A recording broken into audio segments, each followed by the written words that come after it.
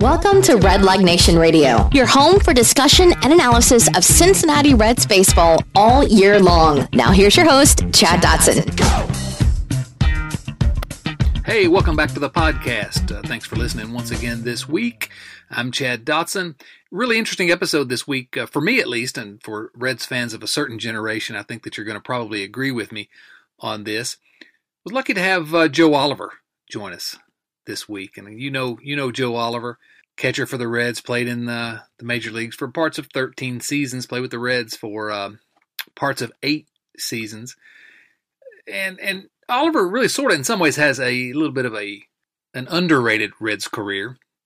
Did you know there's only 4 catchers in the history of the Reds that caught more games in a Reds uniform than Joe Oliver? Yeah, it's sort of hard to believe. Of course, 2 of those guys are Hall of Famers, Johnny Bench and Ernie Lombardi. But Joe Oliver, really good Reds career. Came up in 1989 as a 23-year-old in July, and 1 month later, well, that was just a circus, as I got into a little bit with Joe in this conversation. But his career is kind of defined by Game 2 of the 1990 World Series and that 1990 championship team. But as you'll hear from Joe, sort of a fulfilling career, beginning to end, and he's fighting now to get back to the big leagues.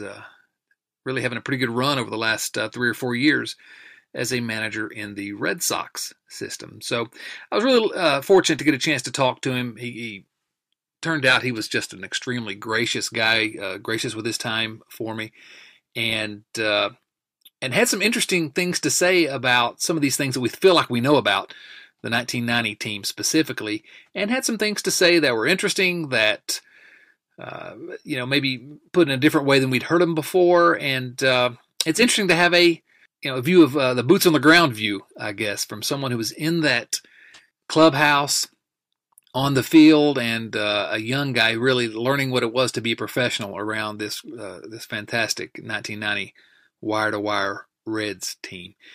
So I think you're gonna enjoy it. I think you'll sort of realize after listening to this, hey, this Joe Oliver's not a bad guy, and there's a reason why he's remembered fondly in Cincinnati, and will be, as we talked about, he will be forever probably going to be invited back occasionally because he was a member of that fantastic 1990 championship team. So you don't want to hear me talk anymore. I don't think. Probably not. Maybe. If you do, there's something wrong with you probably.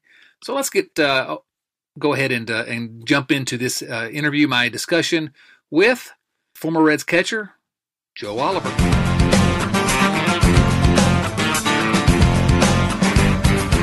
One thing I wanted to ask you before we get into, obviously, I'm sure you've answered plenty of questions about the Game 2 1990, but and that whole team. But you debuted in '89, July of '89, with the Reds. And I guess Pete Rose was the manager at that time. And what was it like as a 23-year-old coming into that environment? Because it was sort of a circus then, I believe. Yeah, it was definitely something that I had no idea about. I mean, I guess I was really the young buck coming in with the blinders on, and so excited about getting my chance to come up. I was told it was going to be just for a few days, because Bo Diaz had knee surgery, and all anybody wants as a young player in AAA is to get their foot in the door, and you get the chance to go up and play, and your first manager is Pete Rose, and you're kind of just putting your head down and going about your business and playing the game, and not really paying attention to what's going on, but just trying to enjoy and take in the moment. After that season and everything with Pete, and then you're coming into the following season, you end up being the primary catcher in 1990. What was the feeling in the clubhouse before the season? Was it a situation where the team was pretty confident coming in, or still sort of a circus atmosphere? Well, when you have a team like we did in '89, we had a lot of guys that had played together or had gone to instructional league together or had some type of relationship coming up through the minor leagues. And we knew that we had a really good, solid core of young talent, and it complemented the experience that we had from the guys that were there, brought in from the years before. But, coming in to the 90 spring, bringing in Lou, it added a whole new breath of fresh air. And Lou basically came in and said that we were underachieving, and we were a much better group of players than what we had showed, in the short period of time that I was there. And we started to buy into it in spring training, and not taking anything away from Pete, because Pete really put all these guys together. But, of course, with his suspension, he wasn't able to be there. But Lou came in and gave us the no nonsense that I think that really brought us together as a group. And I think the guys started believing in the process that he was instilling with himself and the coaching staff. And the story kind of dictated itself after that. I mean, we had a great season that year, and that whole group is still a real tight clique of family. You drafted, I guess, in 1983 and played for the better part of a couple of decades. And Lou Piniella is professional baseball till 2001, I guess. How does Lou rank among all the managers you played for? Because you played for a bunch of different managers in that career. Well, Lou, I have to give Lou a lot of credit for making me the type of player that I became when I was up in the big leagues. I mean, the whole minor league organization, the Jim Hoffs, the Mark Bombards, the Jimmy Letts, I have to give those guys credit for making me a major league ball player and preparing me for when my opportunity arose. But then I think Lou helped me reach down deep inside of myself and kind of pull something out that I didn't know that I had. He's a tough guy to play for, and a tough man on pitchers and catchers. And me being a young catcher coming up, he had high expectations, for me. And fortunately, I had the pitching staff, a veteran pitching staff, that took a lot of the pressure off a young catcher stepping into that situation. But Lou, he went and got me twice with Seattle when I was towards the end of my career, and that's something that I feel like I really cherish, because, I had the opportunity to play for him in Cincinnati and win a World Series. And then later in my very end of my career, I got to play for him in Seattle and play in the postseason in the American League postseason and put together a pretty good postseason as well, but fell short of getting back to the World Series. But he's definitely my all-time favorite to play for. I can't say anything bad that would be negative about him, because he was so good to me throughout my career. And he's definitely my favorite. And again, I want to get to your chapter in the book sort of in a moment, but we talk about Jose Rijo a lot in the book with respect to that 1990 season. What was it like catching Rijo? I've always told people that Jose, I've caught a lot of, playing for other organizations, I caught a lot of other pitchers. A brief stint with the Yankees and a brief stint with the Red Sox, and I caught a lot of quality big-name pitchers. But over the long haul, Jose was the best big-game money pitcher I ever caught. And it just seemed like he was able to elevate his focus and his game to another level when the lights were brighter and the pressure was stronger. And he showed that during the postseason and in the World Series, what he was capable of doing, just dominating a lineup that was just geared for offense. And, he just wanted the ball. And those guys that are able to get to September, and it's just something that seems like it's in those guys' DNA, and he was one of them.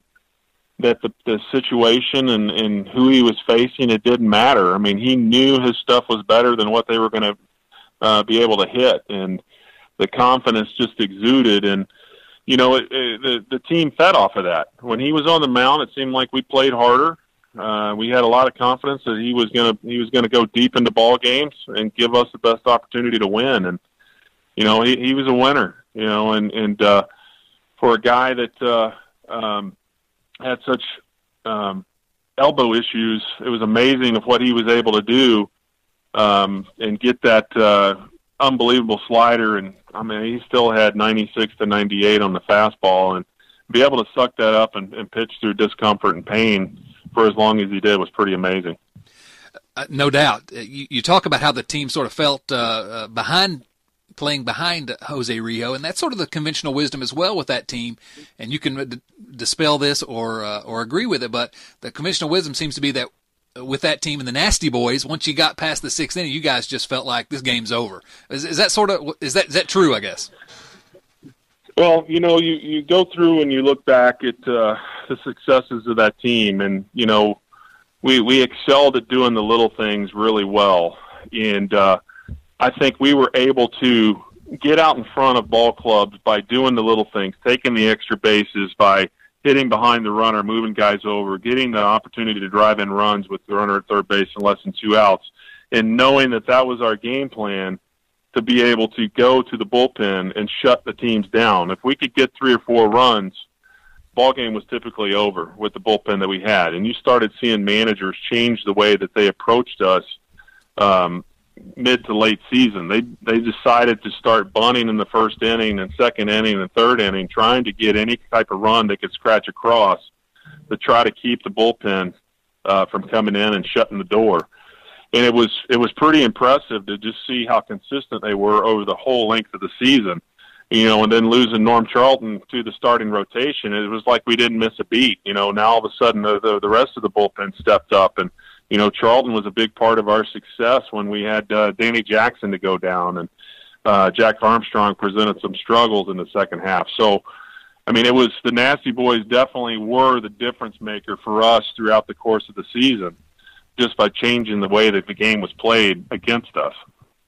You guys got out to a really hot start that year, won I think the first 9 games, and obviously wire-to-wire Reds is the nickname for that team. But as you entered the postseason that year, you guys weren't getting a whole lot of respect necessarily.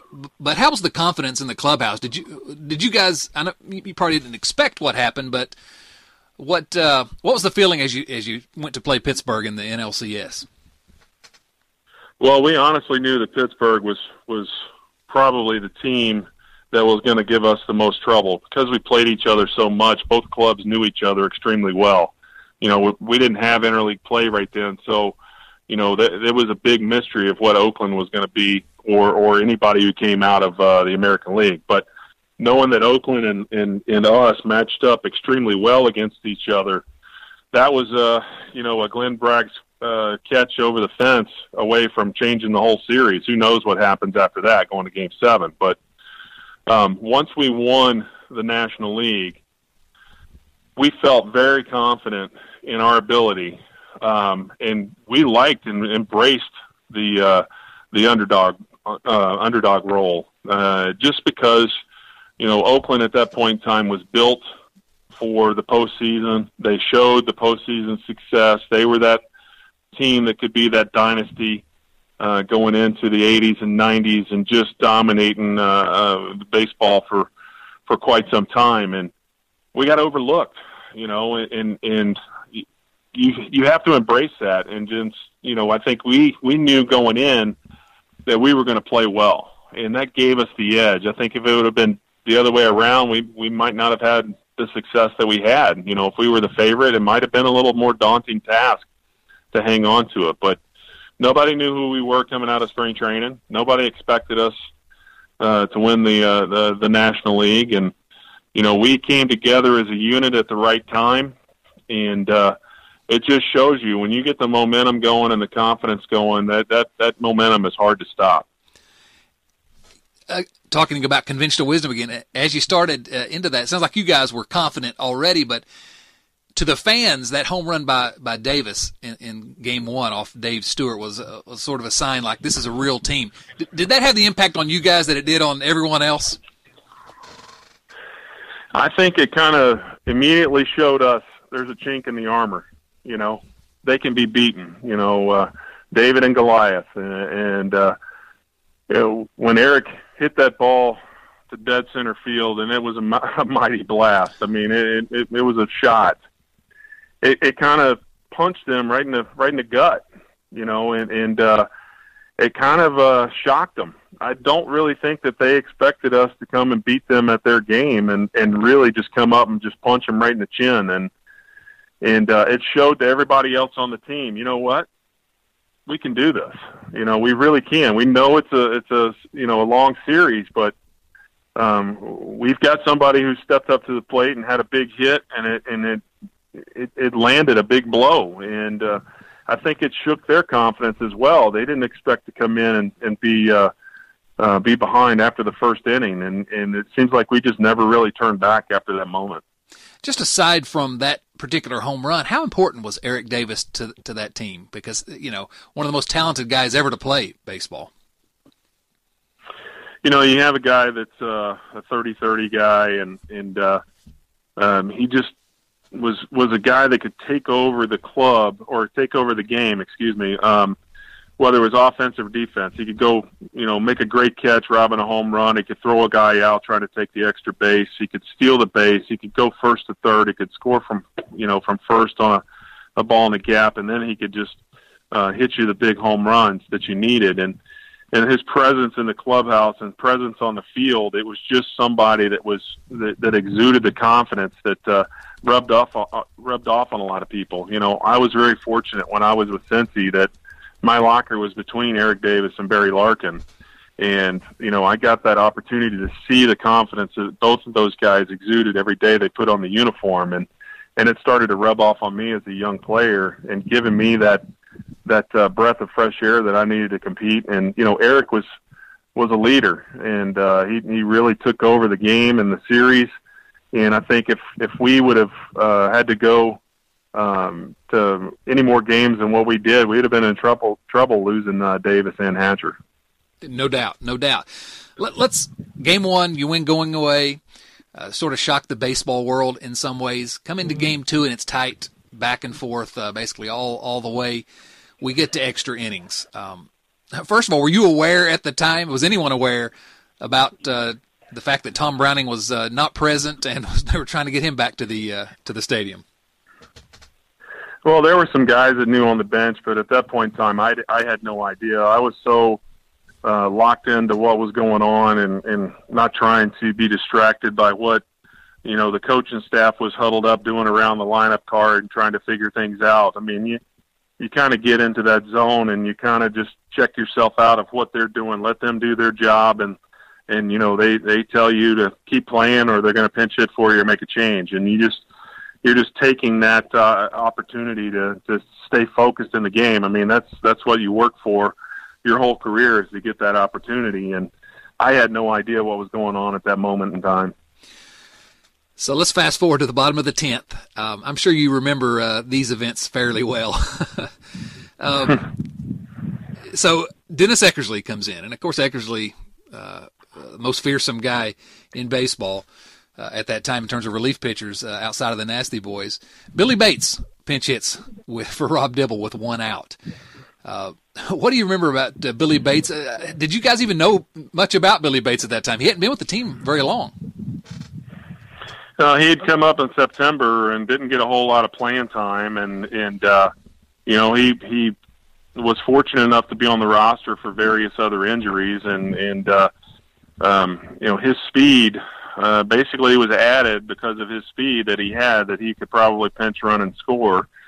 And I remember Lou talking about it. He didn't want to use Quinones in that situation just because he looked at Louis more as a potential RBI guy than looking at Bates. And Bates, you know, was more of a get-on-base type of guy.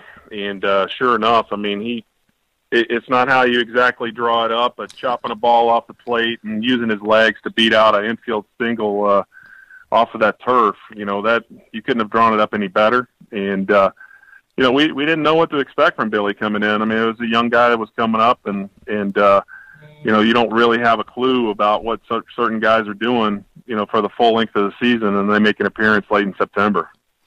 Well, he gets a hit. Sabo singles to left, and then you come to the plate. And this may be a question that's difficult to answer at this time, but what were you thinking walking up to the plate to face Dennis Eckersley in a situation like that? Well, I had an opportunity in the eighth with Rick Honeycutt coming in, and I grounded out the shortstop, and I'm just walking up to the plate thinking, come on, Lou, give me one more chance here. I want this chance. You know, I didn't want to be pinch hit for As I took a few steps, I kept kind of listening over my shoulder, trying to hear my name called, and I didn't hear it. So I'm like, all right, focus. We haven't faced this guy before, but you've seen him 1,000 times on TV. Just try to take the first pitch, kind of get some timing off of him, because you don't know what his breaking ball looks like. You don't know anything what it's looking like. So he threw me a first pitch slider that was pretty tough, and I was like, boy, that was, good decision on taking that. Now let's sit on it. And the second pitch, he threw me a backup slider that I know that to this day he would like to have back. And, stayed on the inside part of the plate. And, I can't say that I'm up there trying to hit a ball down the line or anything like that, but it just worked out that I got a good enough part of the bat on it and chopped it down the third base line. And, fortunately, Lansford was off. They played me to pull, but fortunately for that time, they weren't exactly playing an extreme pull in the situation that they played me the rest of the series. So, I got a good pitch to hit, and I didn't miss it. At what point did it occur to you that, sort of the image of you rounding first and that hit and the drama surrounding that game was going to be one of the kind of indelible images in the history of the Reds, certainly for a certain generation of fans, and I'm sure you hear a lot of it when you come back to Cincinnati these days. At what point did you realize how big that was? Well, when I hit the ball, it was a high chopper, and I'm just screaming in my mind, stay fair, stay fair, stay fair, and to see it just seemed like everything was in a very surreal moment and going so slow, and just it was almost like I was taking everything in as it was happening, and just seeing the ball heading down the third base line and seeing Randy Marsh signaling fair as the ball hits half on and half off of the line, and just saying, oh my God, you just won a World Series game. You got a walk-off hit in the World Series. And it just, rounding first, all I could think about was my wife and my newborn son being up there, my parents and my wife's parents and grandparents, just everybody there to be able to take in probably the biggest moment of my sports career, and being a part of it. And just taking that all in, was just unbelievable. And I always, every time I go to Cincinnati or run into Cincinnati fans throughout, now that I'm in the minor leagues managing, somebody will tell me where they were in Game 2 of the World Series and what they were doing, whether they were at the ballpark in the upper deck or whether they were watching on TV with their family and they were in school or, it never fails that I run across somebody who gives me that little input of where they were. Well, certainly one of the great moments for you personally had to have been, and for a lot of us as well. A few nights later, out in Oakland, you had another pretty good moment. How was it when that ball settled into Benzinger's glove behind first base, and you guys had swept the mighty A's? How was that feeling? Going out there for the ninth inning, and you have a lead, and knowing what they have coming up to face Rijo for one hitter, and then Randy Myers. Still what they have with Canseco coming up, and you're never comfortable. You're anxious. The butterflies are going. You're wanting to enjoy everything, but you're wanting to stay focused in the moment. And then when Carney Lansford popped that ball up, and knowing that Oakland has a tremendous amount of foul territory, and seeing Benzinger calling for it and then catching it, it's just the elation that comes over you. You're now World Series champions. You've slayed the giant, and you've done it in convincing fashion of 4 games. And just the culmination of the season, everything coming together, it's worthwhile. And just the elation that you're going through and celebrating with your family, your friends, your teammates, going through that and then lifting that World Series trophy up. I mean, you just, other than getting married and having my children, that's my single greatest moment that I've ever had. Well, there you are at age 25. I think you turned 25 that season, and you're a World Series hero and a World Series champion, top of the world, I guess, huh? Yeah, I mean, at least on top of the sports world. Right. I mean, you're enjoying the moment and the Fountain Square, having the celebration and seeing all the people there, and bringing a World Series title back to Cincinnati, where baseball all started, and it was a special moment that day. And even though it was a little drizzly and cool, I mean, it felt like the sun was out and there wasn't a cloud in the sky in my mind.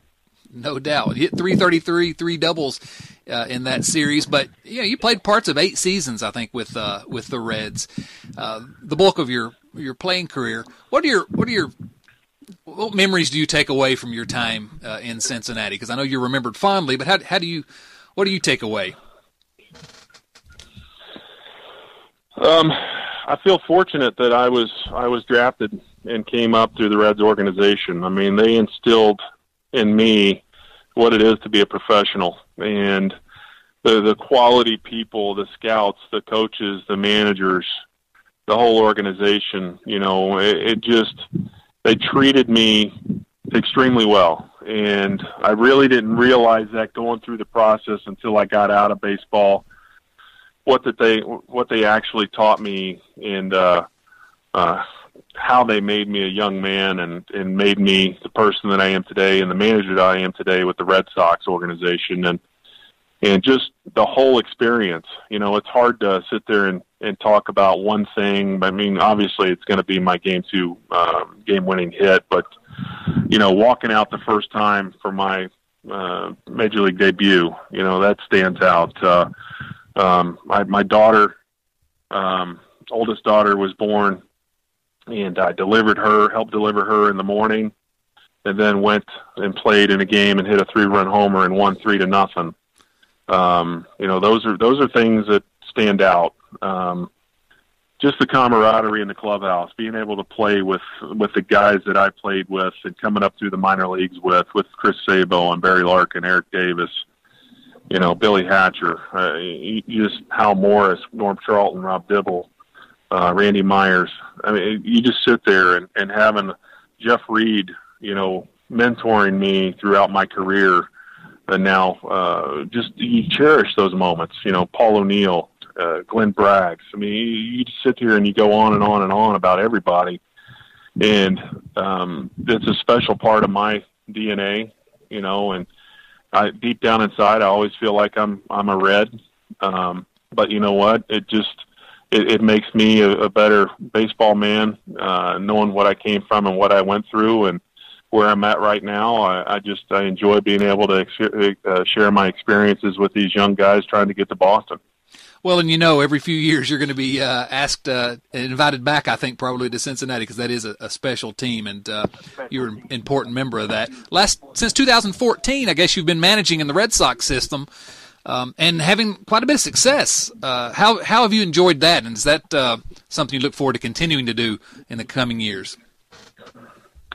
Well, once I retired, I promised my wife that I would be there and help raise the family. We got 4 kids, and now we're empty nesters now. Our 2 youngest ones are in college, so the Red Sox came calling, and I couldn't turn down the offer to go manage in Lowell, which is in the New York Penn League at their short season level, and spent 2 years there, and now this is my second year up here in Salem, Virginia in the Carolina League. And I got back into baseball a couple of years after I got out of pro ball and coached at the high school level, and coached my kids and was involved heavily with my sons and daughters' athletic careers and everything that they did. And then it just was the right opportunity to get back into pro ball, and I absolutely love it. And it's my goal and desire to be at the major leagues as a manager or coach is not any different than it was when I was a player. I enjoy the competition, and I enjoy the instruction and the clubhouse that you're able to be around every day doing this. And it's something I envision doing at the highest level.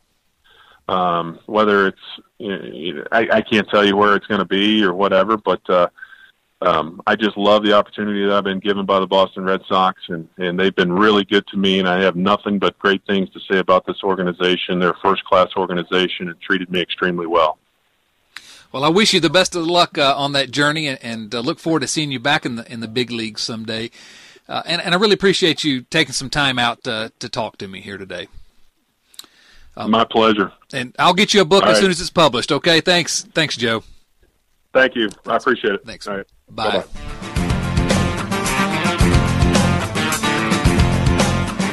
Hey, how about that Joe Oliver? That was fun, huh?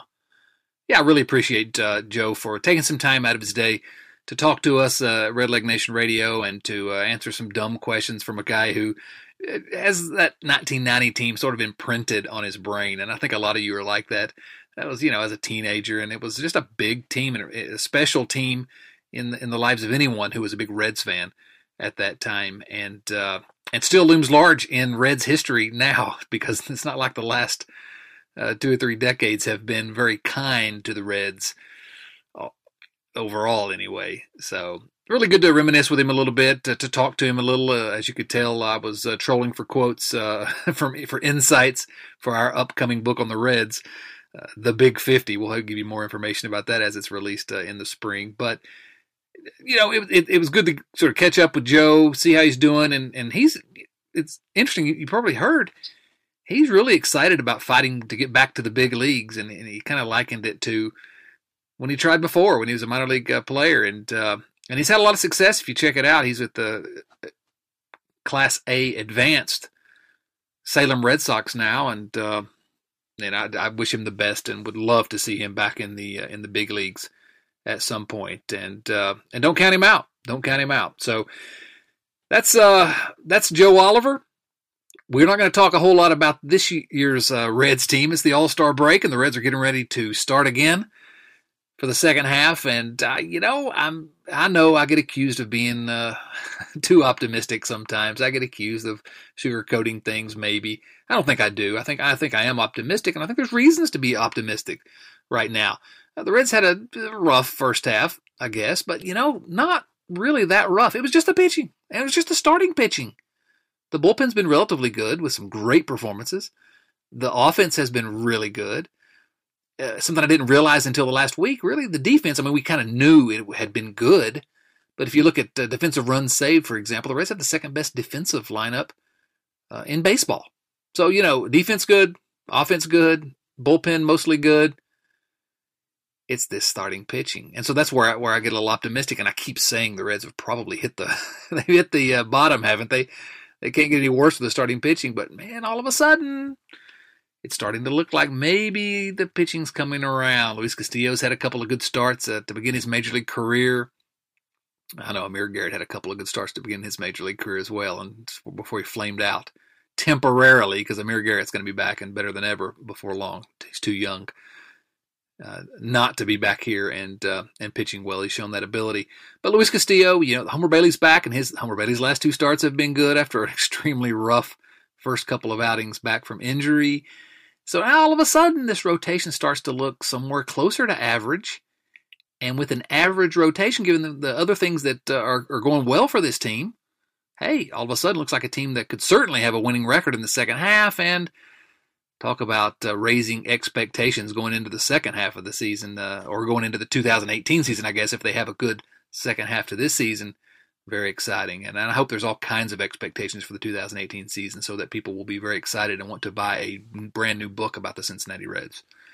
Is that selfish that I want them to be an exciting team full of promise and optimism as we go into 2018 so that might help book sales?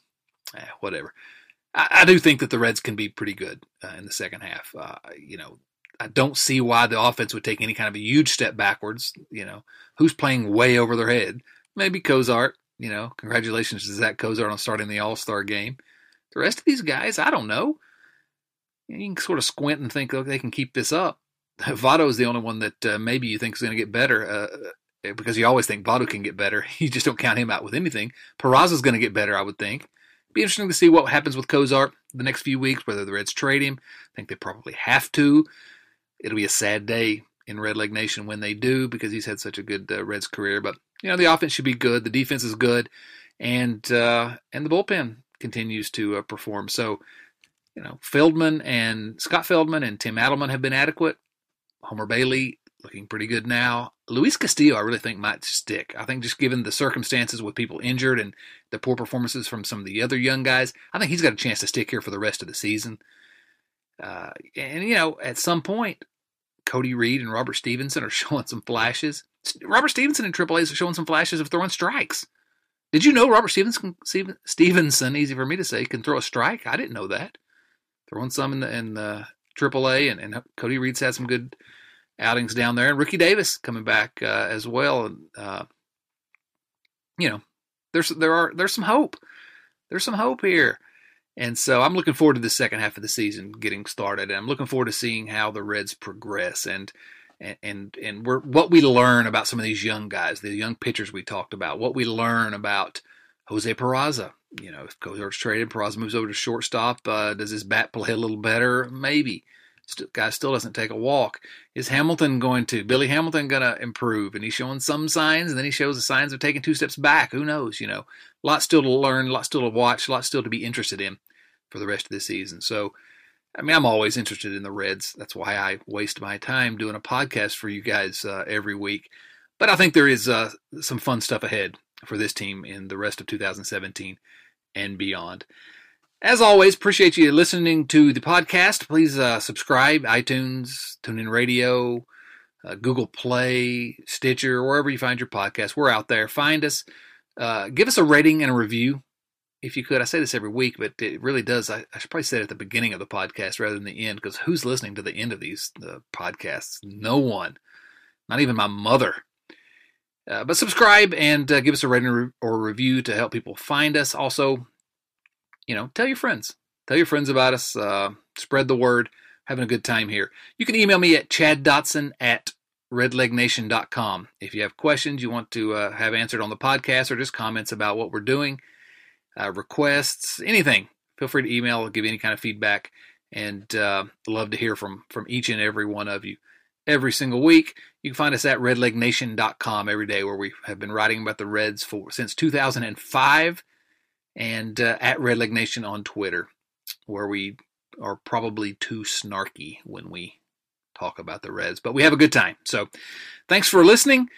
Once again, this is Chad Dotson saying so long, everyone. Thanks for listening to Red Leg Nation Radio from redlegnation.com. Subscribe to Red Leg Nation Radio on iTunes or through your favorite podcast app, and join us for discussion of all things Reds at redlegnation.com. 24 hours a day, 7 days a week.